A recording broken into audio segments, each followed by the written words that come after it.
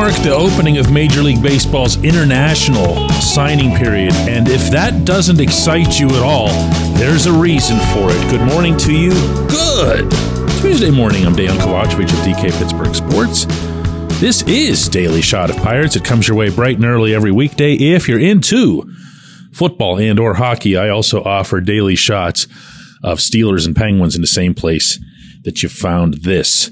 The Pirates have reached agreement with two international prospects. I'm going to read you their names. It's not like they would mean anything to anybody. These are 16-year-olds who signed just so young.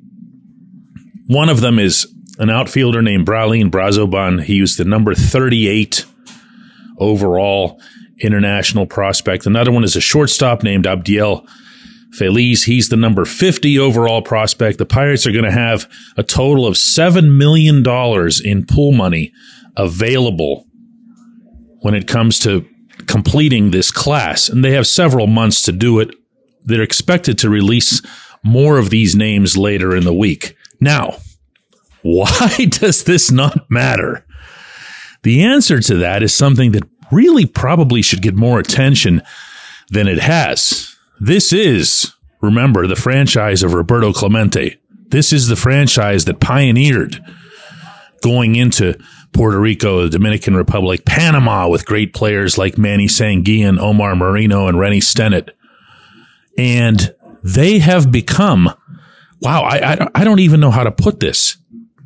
But Junior Vizcaíno, who took over as Latin American scouting director, replacing Rene Gallo, he took his position in late 2017, December to be specific. And in all that time, one of his players has made it to Pittsburgh. And that would be Luis Ortiz, who, of course, has taken more than one backward step along the way, including most recently. That's it. One. You want me to say it again? It's unbelievable.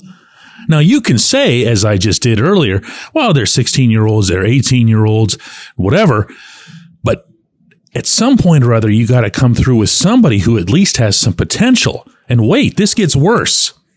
In going through the current minor league system, right now, they have exactly two of the organization's top 25 prospects. That's it. Just two. Going to read you their names, too. A shortstop named Yordany De Los Santos. He's in A-ball. He was a $1.2 million bonus signing. He is considered to be the 16th best player in the system. Another is outfielder Shailene Polanco, no relation to Gregory. He's also in A-ball. He cost $2.35 million as a bonus.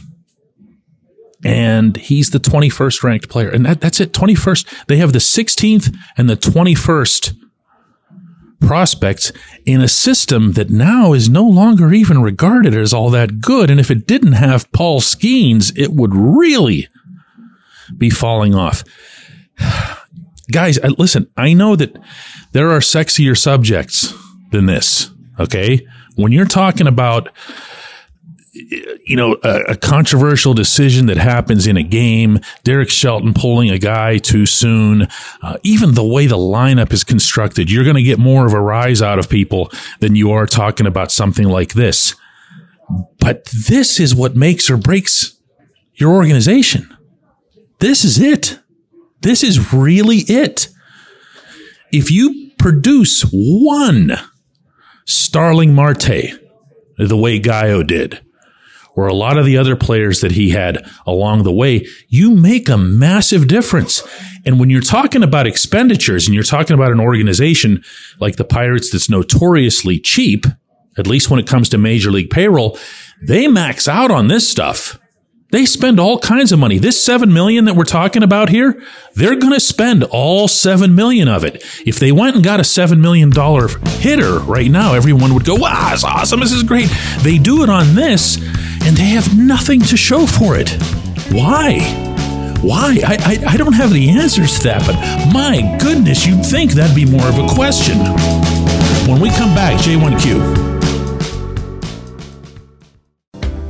This portion of Daily Shot of Pirates is brought to you by our friends at North Shore Tavern, that's directly across Federal Street from PNC Park. It's home of Steak on a Stone, an eating experience, underscoring the word experience.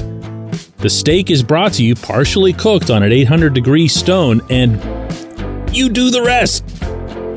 It's a ton of fun, it's a great meal, and it's a baseball atmosphere like no other in Pittsburgh.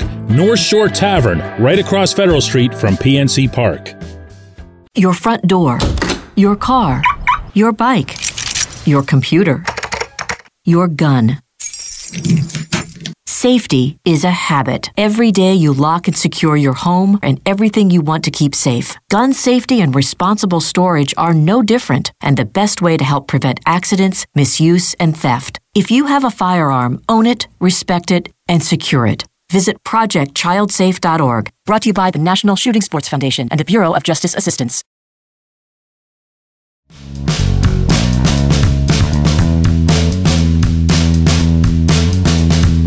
Today's J1Q comes from Anson, who says, DK, with all the injuries that the Pirates are dealing with, has this bought management a mulligan year? Anson, if I were the one distributing the mulligans, I'd have been all out of mulligans back before anyone had to look up what an actual mulligan is. Let's put it that way. It's year 5, and I know you've actually heard Ben Cherington at times kind of tap dance away from the year 5 notion because there was COVID, and that's legit to an extent. It hampered not only players' development, but also the perception of players' development. Meaning, for example, and he didn't say this, I am, Quinn Priester was one of the COVID stars at the Altoona satellite camp. Just to try to see if I can jog your memory a bit.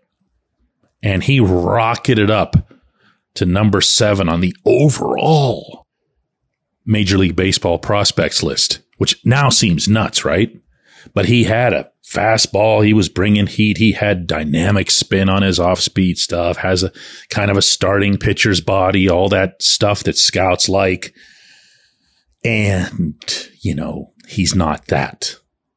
At least he isn't now. Here's hoping that he still can be.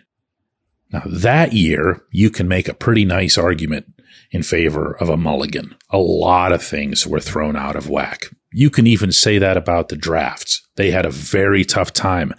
All teams did. Scouting for that first draft class. That said, on the calendar that most of us follow, this is, it's year 5.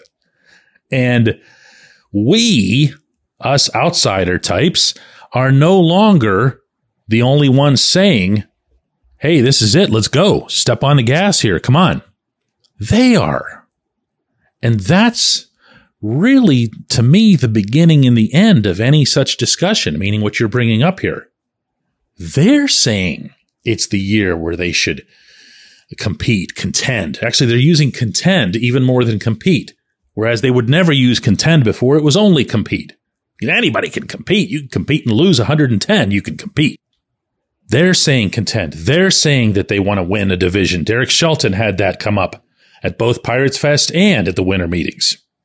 Their aim is to win the division. He's not predicting it. He's saying that that's their aim. Again, never been said before. So they've set this bar for themselves. They've done this, Anson. You don't have to do it. I don't have to do it. They have. So try to picture whatever sort of word sleuthing would be necessary by, I don't know, August or September if the Pirates are 10, 15, 20 games below 500 or whatever it is. And they're the ones asking for a mulligan based on injuries? I'm not seeing that, especially when, and here comes the dirty little subject, they're at least partially responsible for their injuries. They're mostly responsible, I dare say, for Johan Oviedo having Tommy John surgery. They're at least partly responsible for Endy Rodriguez having it. Now, we could go through everybody who's had their elbow opened up here over the past year and a half and try to, do CSI cases on it or whatever. But that's also part of the job. You have a lot of people that you're paying money to make sure that your players are being taken care of and that they stay healthy. Nobody bats 1,000 on that, but you also don't want to be the ones that are sending the longest lines to see Dr. Andrews. Really, my own answer is that I don't think they have anywhere to hide from it, but you never know. You never know. I appreciate the question. I appreciate everybody listening to Daily Shot of Pirates, and we're going to do another one of these tomorrow.